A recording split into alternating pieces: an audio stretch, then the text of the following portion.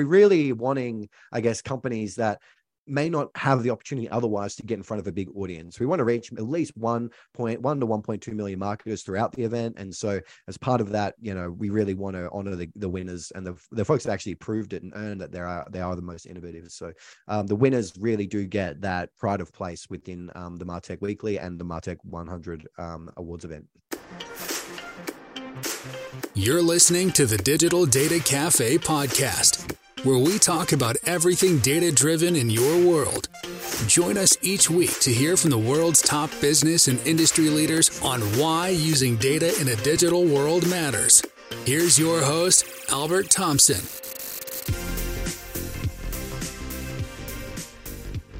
Hello, another episode of Digital Data Cafe. I am your host and CEO of Driven IQ, Albert Thompson. I am here with Mr. Juan Mendoza. I'm super excited because he's the so infamous Mr. Juan Mendoza. I heard him the other day on Shapiro's MarTech podcast. Juan, welcome. Hey, Albert, it's great to join you on the podcast and great to actually finally meet you, the mysterious Albert. Oh, yeah, absolutely. No, same here. It's been back and forth, lots of prep and getting staged for the call, but I'm excited and we've got a lot of things to unpack today, and I'm really excited to learn more about what you guys are doing at the MarTech Weekly, and would love to kind of learn more about you. So before we kick it off, audiences are always interested. They want to learn. Tell us more about you and who's Juan Mendoza, and tell us your story. Yeah, I'd love to. So I'm Juan Mendoza. I write the MarTech Weekly newsletter and obviously the founder and CEO of the company. But what we do at the MarTech Weekly is we help folks that are working in the marketing tech space to figure out what's actually happening. What are the pressures, the changes, the hype cycles, the trends that are actually going on in the marketing tech space. About 3 years ago, in the height of COVID, and I remember back then, every man, woman, child had their own podcast or webinar or article or whatever. But at that time, like all the consumer attention shifted online. And I was working as a consultant, working with enterprise brands, helping them to stand up their marketing technology programs, from everything from customer data platforms to marketing automation to personalization and A/B testing, through to media buying and ad tech. I was working with a lot of enterprise brands, and increasing the questions came throughout COVID in particular was, where's this industry going? I mean, there's so much change, so much innovation. There's more than 11,000 companies in this space. It grew from 2022 to 2023. It grew by 1,000 new marketing technology companies. And so there's so many companies now in the marketing tech space. There's more, LXA estimates there's more than $300 billion in value in the MarTech industry. And I found back in 2020, I was like, hey, it's actually pretty hard to figure out what are the main things worth paying attention to in the marketing tech space. And so I started writing. I started writing on LinkedIn, doing a very small summary each week on Fridays about this is the things that I've read. These are the things that may be important as shifts in the marketing tech industry. And then over that time, it grew, and I reached about 30,000 people in that first 3 months. Post that, I launched a newsletter, and then I launched Making Sense of MarTech, the podcast, shortly after that. And then we've been growing and growing and growing. And now we reach subscribers in over 65 countries, from folks that work at Gartner or New York Times, consumer brands like Spotify, large marketing tech vendors like Adobe and Salesforce. And so we've captured this really interesting audience and this community of folks that across a wide spectrum of the marketing tech industry, to that all really want to get a view on what's the main changes in the industry. What should they prepare for in their career? What they should prepare their business for as the marketing technology industry evolves and develops. And so it's been a real joy. It's been really wonderful. We also do a bunch of collaborations. So as you mentioned, we do collaborate with the MarTech podcast, wonderful folks over there on the West Coast of the US. Yep. Also with Scott Brinker, we run another show called Big MarTech, which is a talk show talking about the shifts. And Scott Brinker, he's the SVP of Platform Ecosystem over at HubSpot, but he's also famously known as the guy behind the MarTech Landscape, which is the 11,000 companies on one PowerPoint slide. And so he and I debate, discuss as a talk show what's actually happening in the MarTech industry. And then also, and lastly, we also are running the MarTech Weekly 100, the TMW 100, which is the world's first marketing technology awards event, tracking the most innovative marketing technology companies from first place to 100th place. So that's actually, applications are open now, and I'm happy to dig in a little bit more with that with you today, Albert. But yeah, so that's us. We're really helping folks to figure out what is actually going on in this crazy world, which is the marketing tech industry. That's right. No, it's incredible, and to be honest with you, that's one of the things that got me the most excited about it. I was watching you on Mr. Shapiro's show, and what's even kind of more interesting, right, is the fact is, I'll kind of let everybody know, but you are in Australia today, right? So you're in Australia, I'm on the East Coast, and it's just amazing how these things can bring us together. But when you talk about your background, and when you talk about how this really all culminated with COVID and how the dynamic with the MarTech landscape changed, I couldn't agree with you more. My background, 25 plus years, advertising, digital MarTech, advertising experience, working with large brands and OEMs. And I couldn't agree with you more that I think COVID really accelerated that landscape. And in particular, how consumers engaged in the shopping behaviors. When you started putting all of this together, and you started writing and doing your blogs and really bringing all of this together for the MarTech Weekly, was this some of the things that led you to be the CEO of the MarTech Weekly, or what were some of the dynamics that you saw changing in the ecosystem that was really encouraging for you?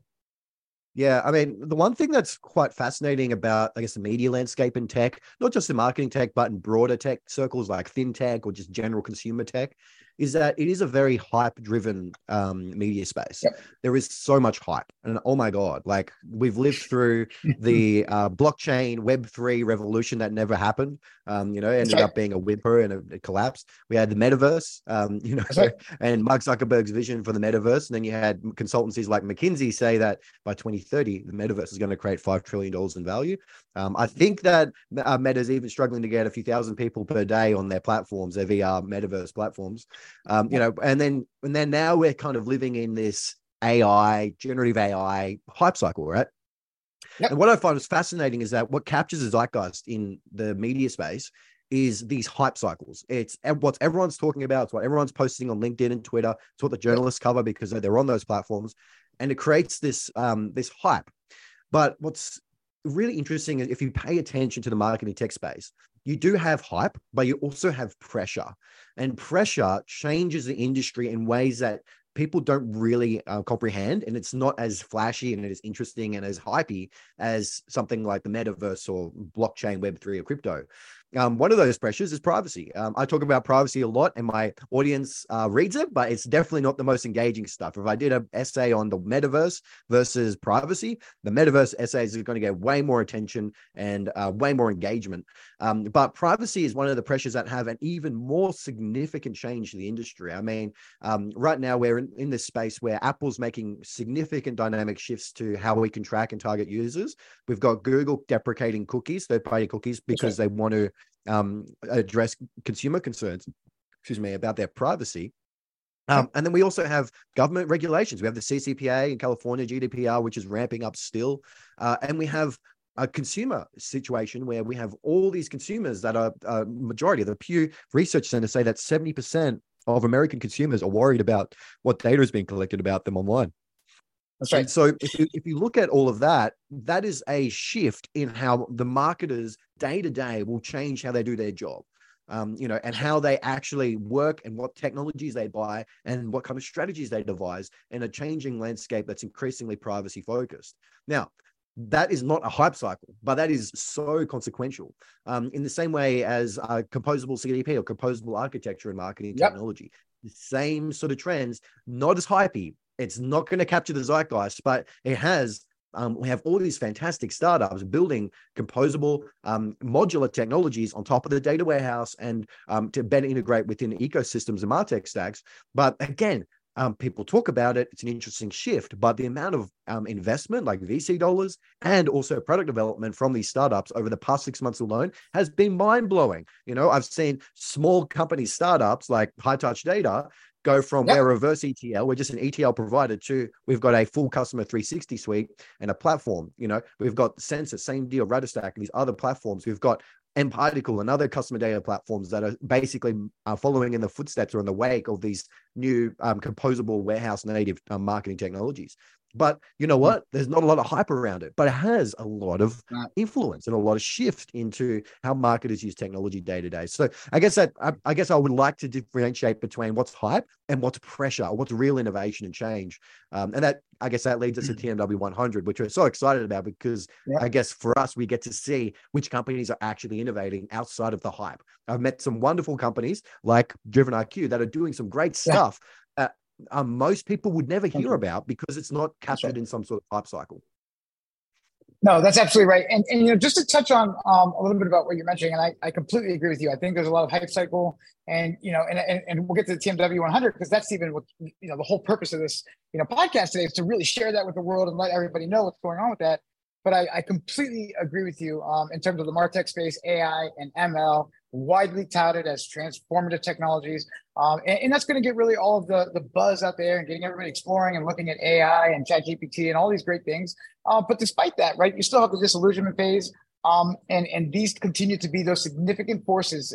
And I agree with you in the marketing ad tech space. That's going to be the things that make the difference, the pressure that you're talking about. And it's interesting that you brought in a high tech, because there's the legacy CDP, right, versus the composable new activation of data that you already have in your data warehouse, right, without having to add a lot of additional steps of data stores to really move that data around and shorten that cycle to be able to seamlessly move that data in the warehouse within minutes. But again, I think that's the stuff that's really going to transform the way that we do business with our customers, especially from a first party standpoint and privacy. So that definitely does, to me, make the biggest changes that's emerging as a solution that's better suited in the market. I think that's why things like this TMW 100, and if you could, share with the audience, that's why this is so important, right? Because how do you decipher hype versus the transformative emerging technologies and enter in TMW 100? So tell a little bit more about that. Well, as I get into this, I got a question for you, Albert. So my question is this: have you attempted to get on, say, a Gartner Magic Quadrant or a Forrester Wave? Have you ever dealt with those sort of big enterprise research firms that track technology trends? Yeah, absolutely. As a matter of fact, we've had several conversations with Gartner and Forrester, and we've definitely been working with them, and actually, hopefully, looking to engage with them this year. Well, it's fascinating, right? Because when we look at which companies are innovating or which companies are better than others and how we rank or evaluate different tech companies, there's sort of two sources of data in the industry. We've got the top of the town research analyst firms like Gartner and Forrester that capture a lot of the attention. And, the reason why is that Gartner and Forrester have just been around for a long time. That's right. Been around They carry the weight, man. The Magic Quadrant, all that, they carry the weight. Yeah, they've just got a brand. They're like the Disney of the MarTech space. They've just been around for a long time, and they're producing a lot of, a lot of the content is actually pretty high quality. And then you've got G2, right, or Capterra or Trust Radius, which is like your event, like your rankings and your marketplaces for SaaS technologies. And and actually speaking to our judges, we have 12 judges that represent the international MarTech community. We've just done a bunch of video interviews with these folks. And I asked them in the interview, why join as a judge for TMW 100? It's its first year. It's obviously, it's haven't been done before. And I asked them why, and all of them said, like the majority of them actually said that the way in which we assess vendors in marketing is broken. It's very hard because in the Gartner Forrester situation, it's very opaque. You've got analysts that are employed by Gartner Forrester. You look at the Magic Quadrant and you've got the challenges and the leaders and and all these different definitions, but there's no definition in there that says this is good and this is bad. It's kind of like everyone wins a prize in a way, I call like and not to denigrate them so much, but I kind of call those quadrants and those waves as almost like a Myers-Briggs personality test for marketing tech companies, like, are you a challenger or are you a leader? What does it actually say about the tech? What does it actually say about how you serve your customers? And yes, there's a lot of detailed research as part of that. But that's one aspect. It's very opaque. You don't really understand what considerations are brought into those things. And then with G2 and the other sort of ranking marketplaces, you see this a lot where, and I get a lot of ads myself saying, hey, leave a review for us on G2 and we'll buy you a $25 Amazon gift card. And when I talk to the judges, And these are folks like Scott Brinker and Franz Riemer, Smart MarTech Tribe, Kirsten Klissian from Marketing Tech Lab in Europe. These are all professionals. I mean, worked 20 years plus in the industry, and all of them are agreeing with me and saying that they can't trust those rankings anymore for their own research. They can't trust them because they're either purchased through Amazon gift cards, or they've got undue influence from vendors, or you just don't get access to what the analysts are actually thinking and how they assess these tech companies. And so the MarTech Weekly 100, the TMW 100, is a solution to that, or attempt to solve that, which is really thinking about how do we give this vendor rankings back to the community, where it's not gated up by a marketplace, or it's not gated up by an analyst vendor firm. We want to give it back to the community. And the way we're doing that is we have 12 judges that represent the global industry. So from folks that live or that work out of far-flung places like Nairobi, Kenya, all the way through to Singapore, into Germany, in Europe, also in the United States, down here in Australia, and Canada as well. So we've got an international representation of judges. All of those judges have signed on to say they're independent, vendor neutral, and they will judge from that perspective, including all of our judges. And then we have, so the judges select the 100 list. So any company can apply, and the judges select the 100, and they select the 100 through random allocation and voting. So they get all of the companies who evenly allocate them to all the judges, and then they get 8 votes each to total up to 100 votes for the 100 list. Once we have the 100 list, we actually give that to the community. So the marketing public, the people who matter the most, the marketers who are using the technology, they get to vote however much they like for the tech companies they think are innovative. And so what we're really hoping for is that out of that, we get the aspects from the influence from the judges, who are the people who are actually leading the industry. And then we also get the folks that use the technology every day. And that will give us a bit of a signal as to, from first place to 100th place, which are the most innovative. And so that's kind of the problem we're wanting to solve. We want to bring trust back into how we're assessing vendors. We want to make it fun, of course, right? Like, where we have a ceremony in Anaheim, California in November, and we bring fly first, second, and third place out. We have a big party and all of that. And as part of it, people's choice voting, it's very fun, it's exciting. But also, we want to give the community a better say into which companies are actually building the future of MarTech. It's exciting that you're doing this, right? Because, I mean, look, companies like Forrester, Gartner, Capterra, G2, they're all very popular websites, right? And they offer reviews, they offer ratings for various software products, MarTech, ad tech. And I think I have to agree with you. I mean, although these platforms are helpful, right? They're not always 100% genuine. And I think that there's a couple of things, on the notes that I took today, right? So, obviously, and you touched on, right? Reviewer expertise and being agnostic. I think it's essential that, when you have your reviewers that are looking at the technology, that you got to consider the expertise of who they are, right? Their backgrounds, and they have to be agnostic. And I think coming in from that neutral background, and having that experience in the industry is going to really help to bring a unbiased approach to the software's capabilities, leading to less biased feedback, and more insightful and more accurate feedback to the technology. And then again, I think you can omit some of the things that we struggle with today, right? Paid promotions. Let's face it, pay to play. Some of these reviews on these platforms may not even be entirely genuine, right? I mean, let's face it. How many times have we said, hey, to our favorite customer or to our favorite employee, review us, right? And these are the cases, right, where I think fake or biased reviews where vendors and competitors can manipulate the ratings that real companies are making critical analysis on these reviews to look for true platforms that they want to actually engage with. So I think this is what excites me the most about the TMW 100 is you're trying to solve that problem. Yeah, I think we're trying to solve it in a way that's fun, like I don't know about you, but the last time I read a vendor analysis report, it's like 100 pages, and there's so much density in there, right? And yes. And I guess throughout the event, where we've got our public event, which we do the keynote, we announce the winners, we have a panel with the first, second, and third place. But at the end of the year, we've got what we're calling the MarTech Innovation Index report. So that's where we do deep dives into the 100 list and what's unique about them. We get folks from across the industry add their perspectives, and of course the judges as well. And so like the whole idea is that it's just whenever I work with folks, including yourself, across the marketing tech industry, no matter if it's in Singapore or if it's in, say, Florida, where you're at the moment, or here in Australia, I mean, getting perspectives from the community is just so valuable and so rewarding. And that's what we're really wanting to tackle with the end of year report that really features and honors the 100 list. Is that we want to get the community to react to it and go, oh, I didn't know this company, maybe they've been around for 15 years, but they're still innovating. That's cool, right? Or this company that has less than 5 employees has been able to completely disrupt a whole category of MarTech, and to get a community's reaction from that, I think is going to be fascinating and interesting. And so that's the whole point, is to give it back to the community and the folks that work in this industry day after day after day, building this stuff, making it work, failing, trying again and again, to actually let them have a say to actually which companies are innovative and help them reflect on, okay, well, how does this influence their MarTech stack or their purchasing decisions as well? So, I mean, look, marketing is such a fun job.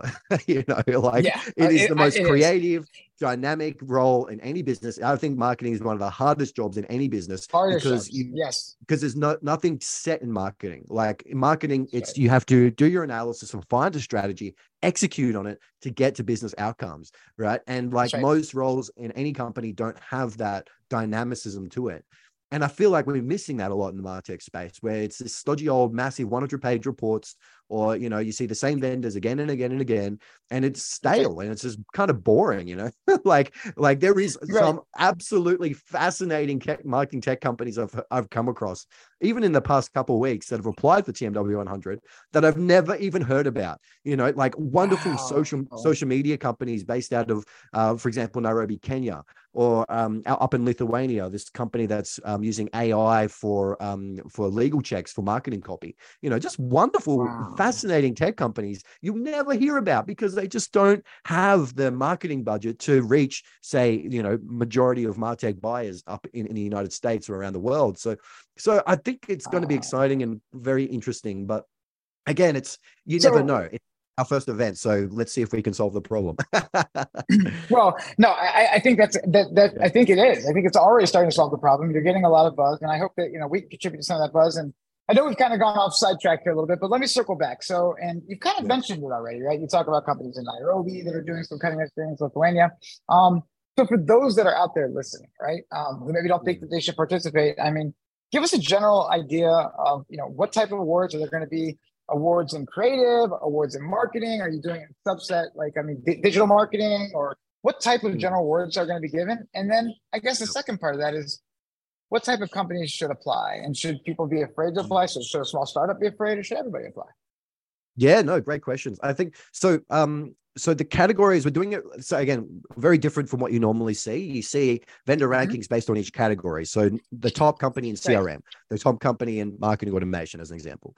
But what we're doing is actually we're having a global list of first place, second, third, fourth place, down to 100th place. So all companies, all vendors, all categories rolled up into a single point of focus, which is first place. The holy grail of marketing tech, right?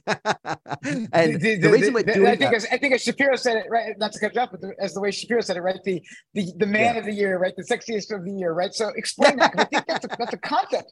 I got to tell you, I remember you guys went back and forth. I was like, that's a concept that people are going to have to get their head around. Wait. What do you mean? Yes. There's not going to be a top number one for CRM or a top one for a DSP. So what do you mean 1 through 100? There's only one winner.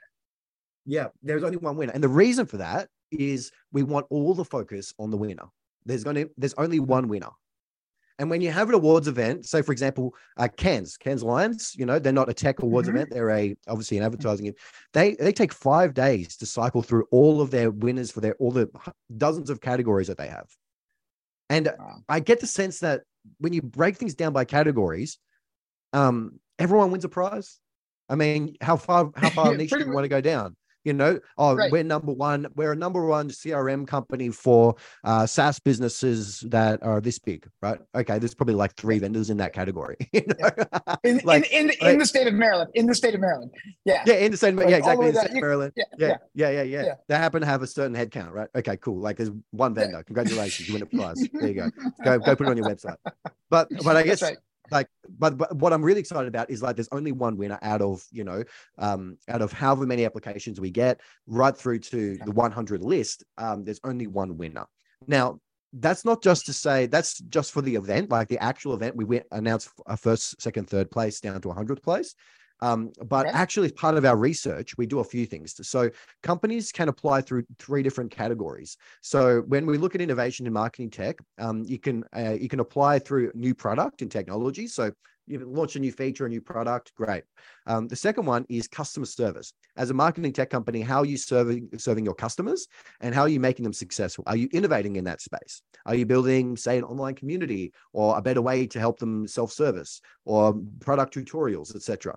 And then the last one in innovation is business model, new pricing models, new strategies to grow your business. And we have these three categories. So we'll announce first, second, third place across these as well. So there'll be the global 1 to 100. And as part of our research, as we release it, that'll be in December. We'll actually announce the winners across those three categories. So number one in product, number one in customer service or success, and number one in business model.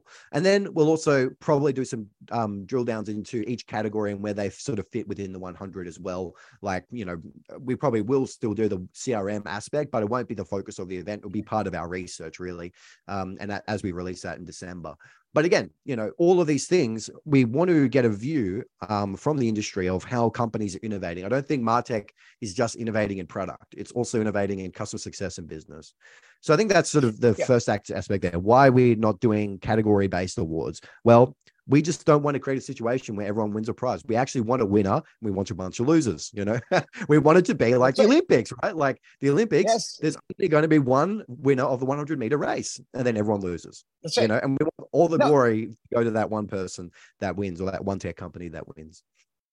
I think it's innovative. I think it's there's a lot of ingenuity behind this. But probably a lot of people out here listening are thinking, so okay, this is great. This is amazing. I want to be in the Olympics. I want to be the winner. I want the glory. So what criteria are you going to do? So I got the Global 100. I've got innovation. I've got customer success, and I got business model. And I get the stepping process here, 1, 2, 3. But what are you guys going to do to evaluate me? And how do I ensure that this is going to be fair? Right? Yeah, it's a great question. So, you can go to the martechweekly.com/TMW100. And then from there, you can register and create a free account. From there, as you go in to apply, there's a few things we ask for. We ask for some basic company information, URL, social media handles, all that kind of thing. So just a basic info. And we do ask each applicant to appoint a point person, a person that we'll liaise with to get them organized if they're in the 100 list or if they're unsuccessful. Across the actual application itself. So we ask a few things like headcount size. We also ask for what kind of funding they've got, if they're bootstrapped or they're VC, what level of funding. We also ask what territories they're operating in. So, for example, you might be based in the US, but like a lot of your customers are in Asia. So it just gives us a feel for like which companies are operating in which parts of the world. Again, it's helpful for our research and also for the Global 100 list. But going back to the headcount range, this is probably the most important one, just in terms of basic company info. Because the way we actually do public choice voting is, well, we had a problem when we set it up, which was, okay, let's say we get Salesforce with thousands and thousands of employees, and then we have a startup with like less than 5 employees, and they're in the list, and then people can vote for them. How do you make it fair? That's right. Well, how do you make it fair? Right. Yeah. And so what we've done is we created basically a fairness framework, which is we give multipliers of votes based on your company headcount. So if you're less than 5 employees, you get for every 1 vote that you get online, you basically 5x that. So you get 5 times the votes for every 1. Recognizing that as a startup, as a company with a small headcount, and we also verify that through Clearbit and G2 and make sure that they're telling the truth. But for the companies that are much smaller, they get, for every 1 vote, they get much more. For the larger companies, 1 vote equals just 1 vote for them. So for a company with more than 2,000 employees, 2,000 headcount, they get, of course, just 1 vote for every 1 vote. So that's one way we're tackling like how to make it fair for startups. And, we do have, at the moment, we've registered, we've got really large enterprise, massive tech companies, and we've also got like 1-person startups. And so, it's going to be fascinating to see that mixed together. But I guess that's one way we've done it. So headcount is really important. But moving on to the innovation criteria, this is the guts of the application, which is if you select whichever track you select, if it's product, customer success, or business innovation, business model innovation, what we ask you to do is to pull together a case study. So we've got 3 questions. What did you try and solve, or what is the basic details of your solution? Give us the case study. You know, what was the problem? What was the solution? What are the outcomes? And what in the past 12 months, what have you achieved with that solution? What has been the business metrics, the outcomes for your customers, etc.? If you haven't launched it yet, and we have startups that haven't actually launched a product, which is super exciting, right? Like companies that are literally right in the early days of product market fit. Fantastic. What we ask for those folks is give us an estimate or a forecast of what you anticipate over the next 12 months your product will deliver. And then outside of that, we ask for up to 3 customer testimonials, which are optional. We also ask for a video demo and also a PDF case study if you have an existing case study. And what I do, and I do get some feedback so far from vendors saying, hey, you know, we're a little bit sensitive around like products we haven't released just yet, and we're a little bit cautious about that. And my feedback to them is try and put something in there that's already publicly available, because that will be presented for the people's choice voting. So those applications and the case studies actually publicly available on our website when we open up people's choice voting. So try and do something that you've already done. It's already in market. You know, there's not any trade secrets or anything like that. You know, that's one of our bits of advice for folks. But yeah, so that's sort of the innovation criteria for applications. For judges, I mean, we do have a criteria of 7 different aspects of what judges vote on. So they get 8 votes each. And what they select is we've given them a criteria to assess each application. So for example, commercial outcomes, novelty, like, is it just something new that they've never seen before? Excuse me. Ethics. So is it ethical? It doesn't have an ethical view on it. It leads to good outcomes for businesses. You know, we also have things like if a company has very strong customer testimonials that seem very genuine, you know, and, you know, that's another part of the application, I guess, criteria is those testimonials. It's really important. So all of those things come to us and say, okay, we've got our applications, and our judges go ahead and vote over a period of a week. So there's quite a bit in it, and it's obviously not going to be easy. You just can't put a website URL in there and say, okay, we're in now. It takes a little bit of work, but what we really hope is that we get some, like, the fantastic bit is that we get like more than 100 case studies in the public of really cool innovation. And we hope that it's a great opportunity for people to explore what different tech companies are doing in the space. No, it sounds exciting, and I got to say, you know, going back to what you said about just putting a little bit of work. Well, you don't win the Olympics by not putting in some work. So I take it if you want to apply for this, you're going to put some work in. Now, let me ask you this: so those listening, and we're going to get this turned around fairly quickly. I'm going to have our team do the editing and get this launched, and we'll get this all over LinkedIn and wherever we can soon, as well on the podcast. You know. Out there. But here's the thing is, so applications, right? If I'm listening to this now, I think we recorded this somewhere at the end of July, beginning of August. How much longer for applications? When can I submit? You talked about the process. Is there still time for companies to get in there and get in the game? Yes. Yeah. So you can apply. So if you go to martechweekly.com/TMW100, you can apply up until the 25th of August. So 25th of August is when we close. So that'll be Friday, 11:59 p.m. Pacific time, is when we close applications. So you can apply right up to them. There is an application fee. So one thing I haven't mentioned yet is that we actually have a charity partner. So our application fee is $3.99 US. To join and to apply, but we actually are donating 5% to She Loves Data. Now, She Loves Data is a non-for-profit organization that gets women and girls into the marketing tech industry. Fascinating work. They do like hundreds of free workshops, advisory sessions for executives in all different countries. I mean, I've been a part of a few of their sessions myself. Just blown away by how they're really skilling up women and girls to get into the marketing tech space. So we're donating 5% of all proceeds to She Loves Data, and our application fee also covers our event costs. So we are in partnership with marketingops.com. They're running an event called Mopspalooza, which is kind of a play on words on Lollapalooza, if you've ever been to that famous music festival. But Mopspalooza is happening in Anaheim, California in the 8th of November. And that's where we'll go. It's a festival, more than 500 senior marketing technologists, operators in the biggest brands in the world. We'll all be meeting together, and then we'll be taking 2 hours actually out of the event to announce the winners. We'll have a big after party. We'll have a bunch of opportunities for photos and videos and all of that. And we also fly out first, second, and third place, a delegate from each of those first, second, third place companies for free. So free accommodation flights, join the event for free. And if you obviously get enough votes for that. So within that, our application fee covers quite a bit. It's, exposure, of course, for our public event, which is with Mopsapalooza, 5% of charity donations to She Loves Data. And then also following on with that, our end of year report, the MarTech Innovation Index. So for us, it's what we advise companies to do is register, get involved now. You can start your application. You can actually download a PDF example questionnaire of all the questions. So you can use that, chuck it to your team, have a workshop, think about what you want to do, but try and get your applications in before the 25th of August, because that's when the gate closes, and then we'll be moving on to our judges to select the 100. No, that's super exciting. And I got to tell you, this is, like you said, I think this makes this fun, right? You said you want to talk about it making fun. So at the actual award ceremony event, can you talk a little bit about some of those details, what the winner's going to receive?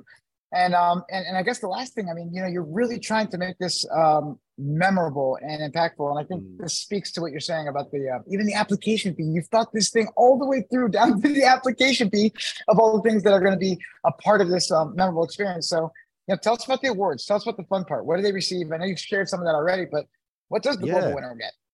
Yeah, so the winners get, well, outside of being the glory of being the first ever first place right. of, the first ever, the first best. Yes. Yeah. Because, like it's funny because I've had some tech vendors come to me and say, oh, we're going to wait until next year until we see which companies win, and I'm like, yeah, I get it. Right. An awards event, you really need to see it to believe it. And next year will probably be much bigger and much harder to get into. However, in the first year, you get the first movers, and it's like, it's so fascinating because we actually are wanting innovators, and innovators tend to be the first movers. The people that are actually like, yeah, that's cool, I want to get involved, right? And they don't even yes, that makes sense for me, let's go do it. And so that's what's really cool, is that you actually get these first movers that are actually building really innovative tech. And then you'll get all the other folks that come in the following years once they see the actual event and the success of the companies that win it. But just in terms of the actual prizes and what they get, so as part of the awards events, we fly first, second, third place out for free to Mopsapalooza. Then we announce them, we do a winners panel. So for the panel for first, second, third place, we do a part of the ceremony. We obviously give them a trophy. So we're creating trophies at the moment, which is, again, really fun and interesting. But we're giving them a trophy. We're doing a panel with the three. So a good 30-minute panel in front of the audience in the main stage. Oh, very cool. And then the winner, first place, actually gets a 20-minute tech demo. So they can bring one of their customers and do it with them, but actually talk through their case study in front of the audience, which is really great. We also give all the companies from 1 to 100, we give them digital badges, similar to what you see from G2, that can present on their website, their marketing collateral, saying that they ranked in a certain space. So they were number 55 out of 100, or they were in the top 25, or a first, second, third place. So we have digital badges that we give as part of the winners for all the 100. They get featured in the MarTech Innovation Index report. We also have a few other goodies. So the MarTech Weekly, we are a premium subscription. So we have a $2.99 US per year subscription fee for our premium subscribers. For first place, your entire team gets that for free. So that could be up to $50,000 in value. Wow. They also get some free value from marketingops.com. So they get up to 5 licenses for their marketing ops, rev ops team to join the online marketing ops community as well. And so, as you can see, lot of really great value. I mean, outside of that, being featured in the MarTech Weekly newsletter and our podcast and all of the sort of media opportunities that come off the back of that as well. So it's well worth it for companies. I mean, we're really wanting, I guess, companies that may not have the opportunity otherwise to get in front of a big audience. We want to reach at least 1.1 to 1.2 million marketers throughout the event. And so as part of that, we really want to honor the winners and the folks that actually proved it and earned that they are the most innovative. So there's plenty of stuff to win. There's some great goodies, some great subscription goodies. Obviously there's plenty of merch to go around as well, t-shirts and stickers and all the rest. But the winners really do get that pride of place within the MarTech Weekly and the MarTech 100 awards event. I think it's incredible. And I think for those that are listening that are entrepreneurs like myself and like yourself, I mean, this is so exciting, right? It's an opportunity to get out there and really go out there and take advantage of this honor. But like anything, right? The success of an event like this, you got to get it out there. You got to do marketing. You got to promote it. And look, I got to tell you, Juan, you are an innovative ad tech, MarTech guy. There's no doubt about it. We wouldn't even be doing this right now if you were not promoting the TMW 100. So I think that completely solidifies to me and those listening, like you need to get on and participate.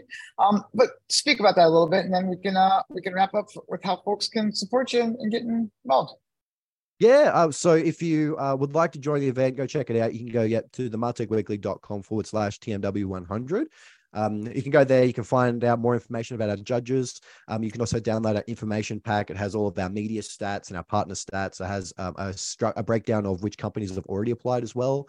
So for example, like 40%, roughly 35-40% now of companies that have applied are all in the customer data platform category. So it's going to be very crowded, but following that, there's, really? 35 to 40%. Oh my goodness. But below that, there's a pretty broad split out of like ad tech companies, mobile marketing companies, marketing automation, customer experience suites, personalization platforms, A/B testing, experimentation, DAMs and CMSs. So there's like a real mixed bag. But the companies that really want to get involved in the customer data platform categories is quite interesting. So yeah, if you'd like to go join that, we are obviously updating everyone on the martechweekly.com newsletter. So you can join us there. You can subscribe for free and go check it out. And if you want more information, you can reach out to me at Juan at the martechweekly.com. That's JUAN at the martechweekly.com. And yeah, we'd love to chat. I mean, I've just taken actually 4 calls this morning with companies wanting to get involved. And they all ask very different questions, and so happy to field questions and help with any troubleshooting as well. If you're a marketing tech company, if you want to build some great tech and show it off to the world, then we're the folks to come and reach out to. Well, I'll tell you what, Juan, it's been amazing. But I'll tell you what, selfishly, no more data technology platforms. No more data technology platforms. We want to shout at this thing too. So we can talk about that. We can talk about that more another time. But super exciting to have you. It's been incredible. I'm so thankful for the opportunity. And listen, we wish you nothing but the success. TMW 100 is going to be amazing. Is there anything else that you want to share with the listeners today? My only question is, are we going to see Driven IQ in there? You're going to see Driven IQ in there. That's right. That's right. You will. And listen, we'll talk about that. But that's why I was like, man, 40 CDPs already, because we actually technically qualify as a CDP, even though we focus on audiences. Really? Interesting. Yes. Yeah. So by definition, we're a CDP. Yeah. The definition of CDP is very fluid at the moment. There's a lot of companies claiming to be CDPs, which is a very interesting sort of aspect of the event, because there's so many interpretations of different interpretations of how you manage customer data in companies. That's right. Yeah, it's really interesting, mate. But yeah, no, thanks for having me. I mean, just wonderful to join the podcast and to talk about the event. Really appreciate the opportunity. And yeah, we'd love to see you there. I mean, Driven IQ, come on, got to vote for you guys. But that's right. But I appreciate it so much. No, thanks again for having me. No, it's been wonderful. And Juan, thank you so much and congratulations. I appreciate it. Good luck to everybody out there who's going to participate. Best of luck to you.